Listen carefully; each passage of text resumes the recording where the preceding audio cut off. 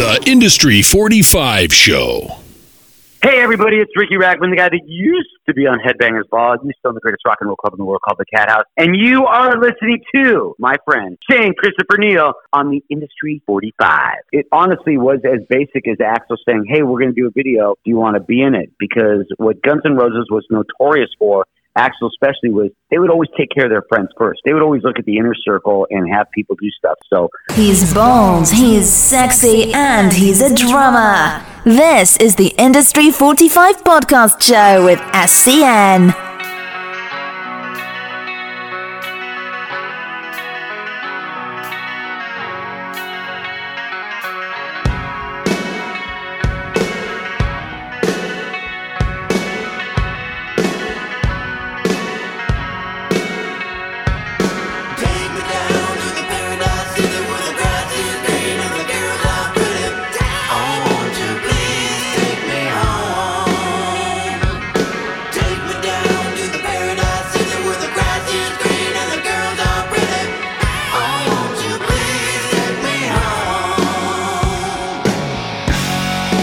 All right, Industry 45 Podcast Show, also known as Paradise City, on GiantFM.com. Shane Christopher Neal, thanks for hanging out and listening to this podcast.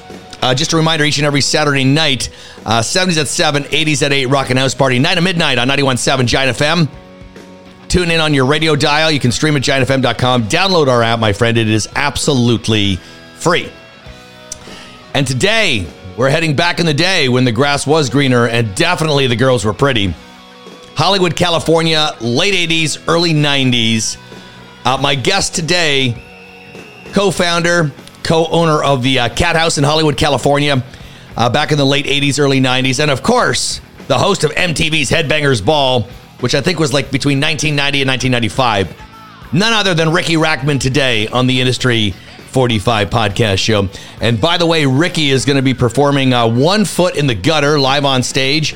An unbelievably amazing evening of stories, true tales of rock and roll, sleaze, debauchery, just like this podcast show. Saturday, December 10th, Buffalo, New York, the Rec Room. You can get tickets at cathousehollywood.com. So what I did is I opened it up to you, the listeners of the Industry 45 Podcast Show, to send me some of your questions for Ricky, things that you wanted to know. So we're going to get to those. We're obviously going to talk about the Cat House, MTV. I don't know if you know this or not, but Ricky was in a Guns N' Roses video. You'll find out which video, some of the other things he's done in his storied career. And of course, we have to talk about the best rock album of all time.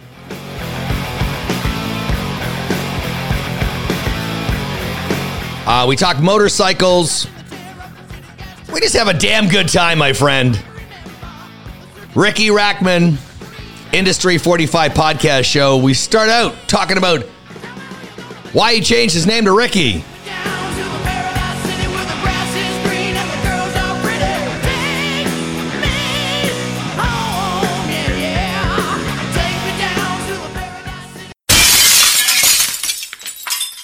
You know, the funny story is it wasn't to get in rock and roll or anything. My stepbrother was named David, and so we go everywhere, and it was like, oh, my stepdad would say, here are my two sons, David and David, which didn't make any sense. So I ended up changing my name to Rick, which eventually went to Ricky when I was probably 12 or 13. But, you know, looking at hindsight, nobody would have gone to David Rackman's world-famous Cat House. You know, they right. would watch the Headbangers Ball. They'd maybe get their taxes done or get some, dentist, but... So I'm glad I changed my name, but I changed it when I was young before I ever thought about working in music. So it's very rock and now roll. It's just my name. Yeah, it works out nice. But now I'm like, I'm a 60-year-old guy. Hey, Ricky, I have to point this out first. Ricky is going to be performing One Foot in the Gutter, happening in Buffalo, New York, Saturday, December the 10th at the Rec Room. An evening of stories, unbelievably true tales of rock and roll, sleaze, and debauchery. I cannot wait for it, my friend. You can buy tickets, cathousehollywood.com. I mentioned to you that I wasn't taking the easy road out, but a lot of people know who you are, man, in Canada, and they had some questions. Some you've probably answered 100 times, maybe some you've never heard before, but I figured this is what we do. We just throw them out there and see what you had to say. That's fun. Number one on the list, obviously, co-owner, founder of the Cat House. First question, what was one or a few things you might have done differently with the Cat House looking back at it? Maybe you would do nothing differently, but is there something that stood out to you that maybe you would have changed about it? Well, the crazy thing about life is if you ever have a really good moment in your life, you got there because of a really bad moment. So if I changed anything at the Cat House back then, it wouldn't have ended up where I am today, which I'm very happy about. But I think the thing that, and I hate to sound like an old guy giving advice, but I would have appreciated it and taken pictures, because I had this, I'm not allowing any cameras in the club, and I kept it that way so people could do whatever they want. But, I'm sitting and there's Robert Plant at the bar, and there's David Bowie, and and I never took pictures of anything. So I think I would have maybe taken a couple pictures. Right. And I would have taken it all in, because back then when I opened that club, I didn't know it would have been, still selling Cat House shirts to this day. I never would have known that it would have left such an impression that many years. I'm very, very proud of it. But, I didn't ever think it was going to be like that. I was just some kid, trying to get free drinks and meet girls. And the other thing I thought of is that it's funny because you could never redo a Cat House like that. You and I grew up in that era. Like, that's gone, like never happening. So people today, my kid who's 22, never going to understand the epicness of what that was all about. Next, for your first thoughts when you watched the decline of the Western civilization, the metal years, you were in it. I know that you did some interviews around it back then, but what were your thoughts when you watched it? It was weird seeing myself very big I had big hair back then, but when you're on a big, huge movie screen, it's really big. And by the time I think that movie came out, I'd stopped drinking. So when the movie was shot, I shot it in the afternoon. I was drunk and I was drinking and acted, the way I spoke back then, and it was very uncomfortable. And it was very bizarre that because remember, this was 2 years before I ever thought about being on MTV. Right. So it was just bizarre seeing our whole scene. But I think that slight part in the movie really captured the whole vibe of the Cat House. You look at it now and it seems so childish, immature, sexist. And I guess it kind of was, but it was that's just what we did. It was fun.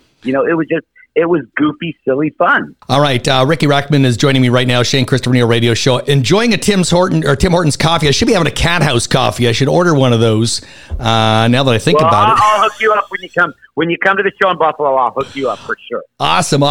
An interview from MTV's Headbangers Ball that you would like a redo of. Something, an interview you did maybe that you've never had another opportunity to speak to that band. Any of those stand out at all? Well, obviously the first one that comes to mind was Nirvana, but it wasn't because of what I did. It's just I wish Kurt Cobain would have been in a better state. He was wearing the big yellow ball gown. He was just wasted and didn't answer any questions. And, despite some of the heavy metal people not liking that band, I really liked Nirvana when they first came out. And I think I wish that interview could have gone differently but on the same token, it was such an uncomfortable moment that it's historic, Right. There's kids that have said like, dude, are you that guy that interviewed Nirvana? So people really remembered that. So I think I wish that show could have gone different, but everything else, I wish I knew how to interview people when I started, I was on MTV. That was my first time ever being on television, right, and ever interviewing anybody. So I didn't really know what I didn't know, But there was an organicness to that. It was same with Much Music in Toronto. Like, these people at the time, they didn't know what the hell they were doing, but it made it awesome. It was almost this uncomfortable awesomeness, when you'd watch these interviews. Right. That's what I had hoped. I had hoped that when people saw me on TV, that they looked at me and they were like, oh, that's the guy that I'd hang out at the bar with, that I'd go to a show with. Absolutely. Like a journalist. I've never been accused of being a journalist, believe me. This is something that you've probably answered this many times, but a band from the 80s and 90s in Hollywood that should have made it a lot bigger than they did. There's probably a number of them, but a couple that might stand out to you? They weren't from Hollywood, but it's one that stands out to me was a band called the London Choir Boys. The Choir Boys. Oh, I love the London Choir Boys. I always thought that band should have been huge because they had a real Rod Stewart bassist sound to them, and they had the piano, and I always really liked that band. And you play them today, and I think when the Black Crowes broke with that same sort of style, I think the Choir Boys were better than the Black Crowes.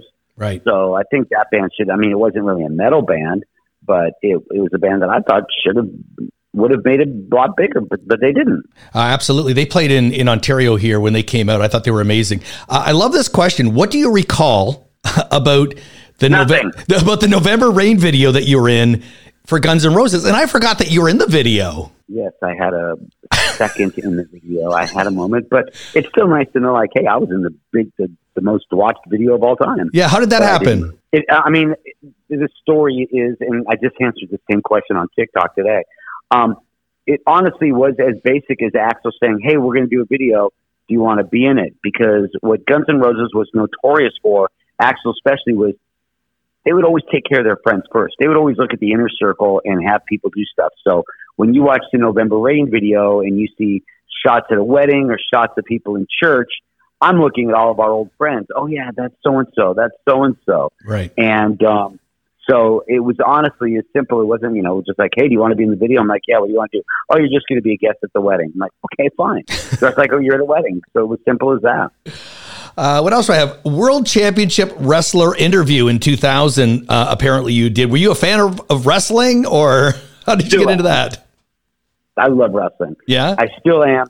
I got to work with WCW for a while, and unfortunately, they didn't let me do, I wanted to be like a manager or something like that. But they had me talking to kids spring break and then go to a commercial about Athlete Foot Spray. I'm like, okay, but I got to go to a lot of wrestling matches, so that was really fun. But I didn't really get to do what I wanted to do because I was a wrestling fan. I still am a wrestling fan. Well, something you also are is a racing fan. You had Racing Rocks Radio, right? So are you still doing some of that stuff now? I know that you posted something on social media. Well, I guess somebody was accusing you of not having a real job or something. I don't know. I don't remember the genesis, but you were talking about how you were doing, you were involved in car racing and Racing Rocks. Are you still doing any of that stuff? I had a weekly radio show called Racing Rocks. It was heard in America on stations all over the place. And all I did was talk about rock and roll. Talk about NASCAR and play rock and roll. And I did that once a week for 19 years, and it just ended on Sunday. Wow. Which is kind of weird that one door closes right as I'm about to go on tour for my first ever speaking engagement tour, So I'm still very much involved in racing. I live in Mooresville, North Carolina, which is Race City, USA, and I love racing. But I'll probably work at a couple of racetracks this year. But as of right now, I don't necessarily. Oh, and I work for a motorcycle racing flat track on Fox Sports. Oh, nice. I go to American Flat Track races. So I do motorcycle racing as well. Someone sent this in, and I didn't even know this one, 2007 reunion show for Rock of Love. You were the host, I guess, of it. What's it say? Are you still close with the band Poison? Did you see the stadium tour, and what were your thoughts? Did not see the stadium tour. Don't regret that I didn't see it either. As far as the Rock of Love reunions, I did all of the Rock of Love reunions, and then I was on a show called Daisy of Love, and then Charm School, and these are all VH1 reality shows.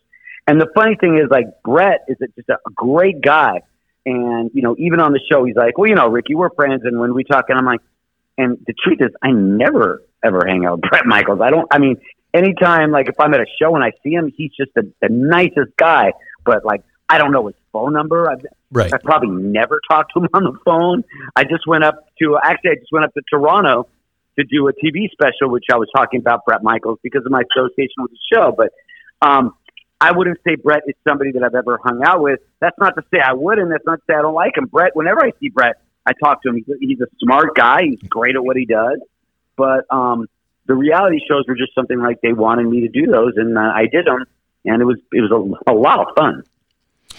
Appetite for Destruction, best rock album ever. That's the question. Obviously, it sold a ton of albums, more than Bruce Springsteen's Born in the USA, I think, more than Prince's Purple Rain. But I know you were close with Guns N' Roses. Do you think it's one of the best albums of all time, at least in our era?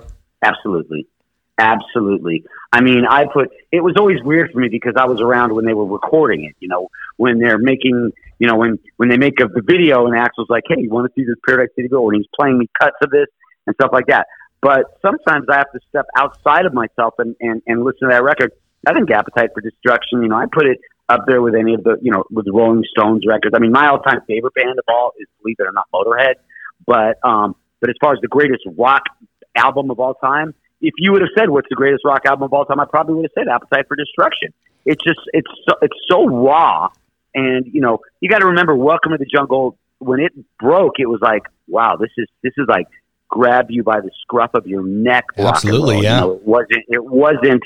We've heard these songs so many times that there's nothing dangerous about it. But when that record came out, and when they used to play that album live, it was like you could not touch Guns N' Roses. They were great.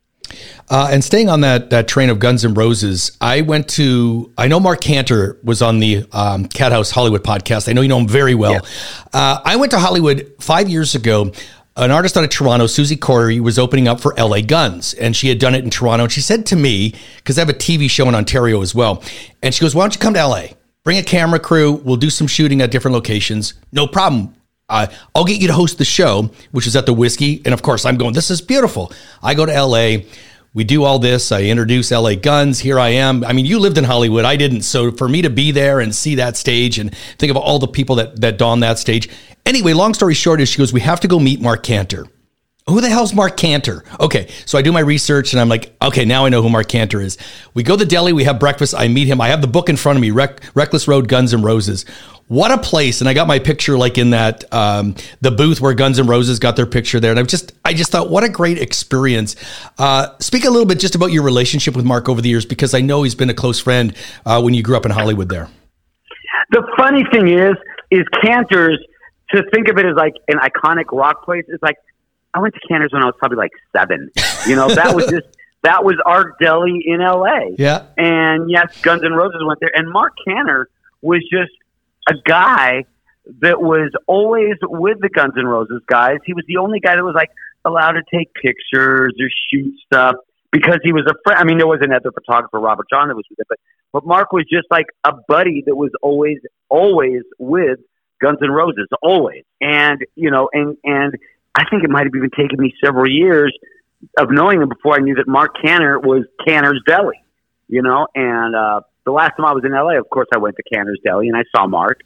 And to me, it's just always an iconic deli just because it's always been there, and that's the deli we have in Los Angeles. Right. But for many, it's like, this is where Guns N' Roses used to go all the time. Mm-hmm. Mark Cantor, his family owns Cantor's Deli. And there's certain things that are very iconic places in rock and roll that if you visit Los Angeles, you'd want to see. But it's like, well, this was just my deli. This was just my supermarket. This was just where I got, whatever. And these places are also, I lived before I moved, I lived on Laurel Canyon, and there was a candy store there. And the reason they carry candy from Europe is because Mick Jagger was walking there and saying, we're here every week. Why don't you carry candy from Europe? And then they started doing that. And, so there's all these places that are such iconic places in rock and roll history that were just places to me because that's just where I went, right. Because I grew up in Hollywood. So what do you think of Hollywood now? I mean, you don't live there. You obviously go there and visit once in a while. Answer. That's the answer. There's your answer. There is no scene. Yeah. It's sad. It was vibrant. I mean, and that's the way it is in a lot of places. People don't go out like they used to go out. But in Hollywood, there was a scene. There was magic. And yes, there were times that it was dangerous, but that's how we grew up. And right now, and also, I'm older now. But I still go to shows. I went to a show a couple days ago. I went to a show last week. I still go see bands. But in LA, in the prime, we would go out, we weren't even sure what band was playing. The Cat House, I didn't even have to tell people if there was a band playing. It was packed because people went out. And now people just don't go out anymore. And it's just sad. The Sunset Strip, there is no energy there at all. There is nothing there. And it's sad, but times change. I don't want to be that old guy like, you kids don't know what it used to be like here in the Wild West, Changing gears just a little bit. Your favorite motorcycle right now, and briefly just talk quickly about Ricky's Ride as well, because I think that's cool. What is my favorite motorcycle right now? Yes. Well, I would say it's the two that I own, which are not the ones that you would expect. The one bike that I that I'm riding now is the Indian Pursuit, which is a brand new bike just because, I bought it and put 5,000 miles on it in 2 weeks. I mean, it's got heated everything. I ride a lot. But the bike that I really like is this 1972 Honda CB750 chopper that's just a full-blown 70s chopper. Everybody thinks that all the choppers back in the 70s were Harleys, but they weren't. And Honda had cool choppers, and I could have a Harley chopper. I could have any bike I want, but I really like these Honda choppers, and that's I like that bike. That's probably one of my favorites. But I just love motorcycles, and I've owned almost every type of brand of motorcycles. I'm not a purist by any form, but if I'm going to ride coast to coast or to Canada, I'm going to ride on an Indian. And Ricky's ride? Well, I'm not going to do that anymore. No? I just finished, and no, every year what I've done is I ride, and many times I bring my wife with me, and we'll get on a motorcycle, and we'll say, okay, let's go ride from Los Angeles to New York, from Florida to, Maine, and we'll pick a different charity every year. And, this last year, I think I raised $24,000 for Victory Junction Camp. The year before that, $32,000 for Alzheimer's. I mean, have raised almost $250,000. But the thing is, I don't get plaques. I don't get thank yous. I don't get anything. I don't care. I get to meet people and have a really good time. Right. But I pay all my expenses myself. Like, I don't take, when somebody donates $100, I don't take any out for gas or hotel or anything like that. So the rides just got to be too expensive. And after doing it for, 13 years, I realized, I'm never home for summer. Like this year, I think I'd like to, go on the lake at home or ride my, I'll still ride, I'll probably do 5,000 miles this summer, but it'll just be for fun. And it'll not be being on a motorcycle, every single day for about 2 months. It's kind of tough, after a while. For sure. And, every summer, I'll go and ride 15,000 miles, and I'm just like, okay, I think I'm going to not do it this year. I say that, but you never know.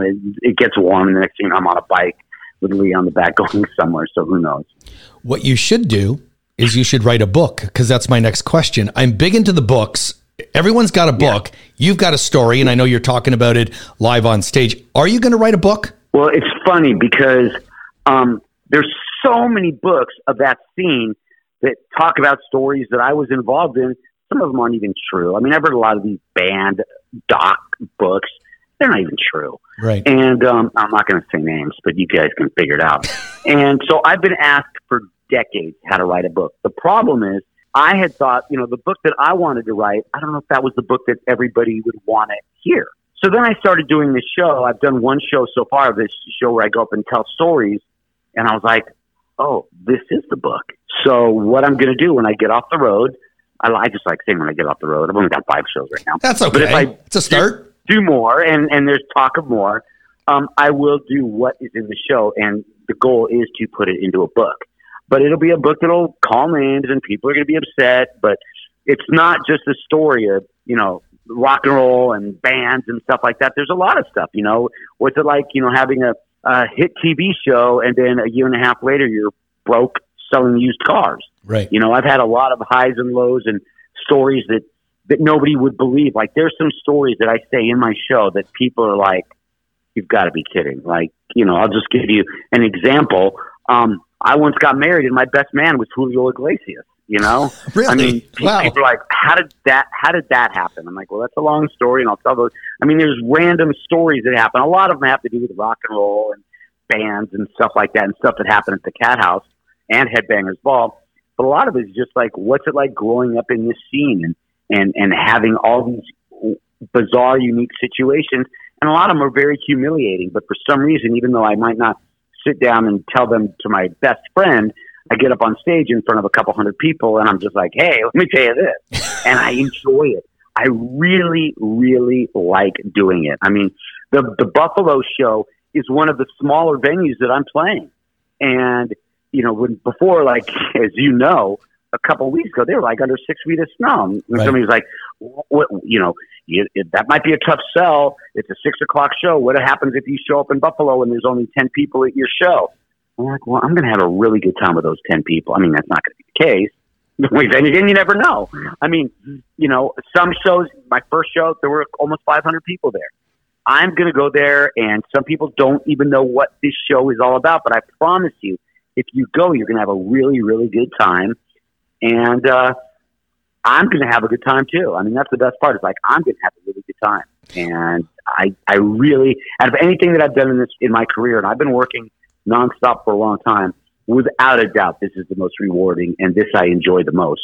And now to do all these, shows, and, and I had Tour Bus Dreams, and now it's like a minivan, and we're going to have to go from Flint, Michigan, all the way through Canada just to get to Buffalo, which I hope I don't know how that's going to go.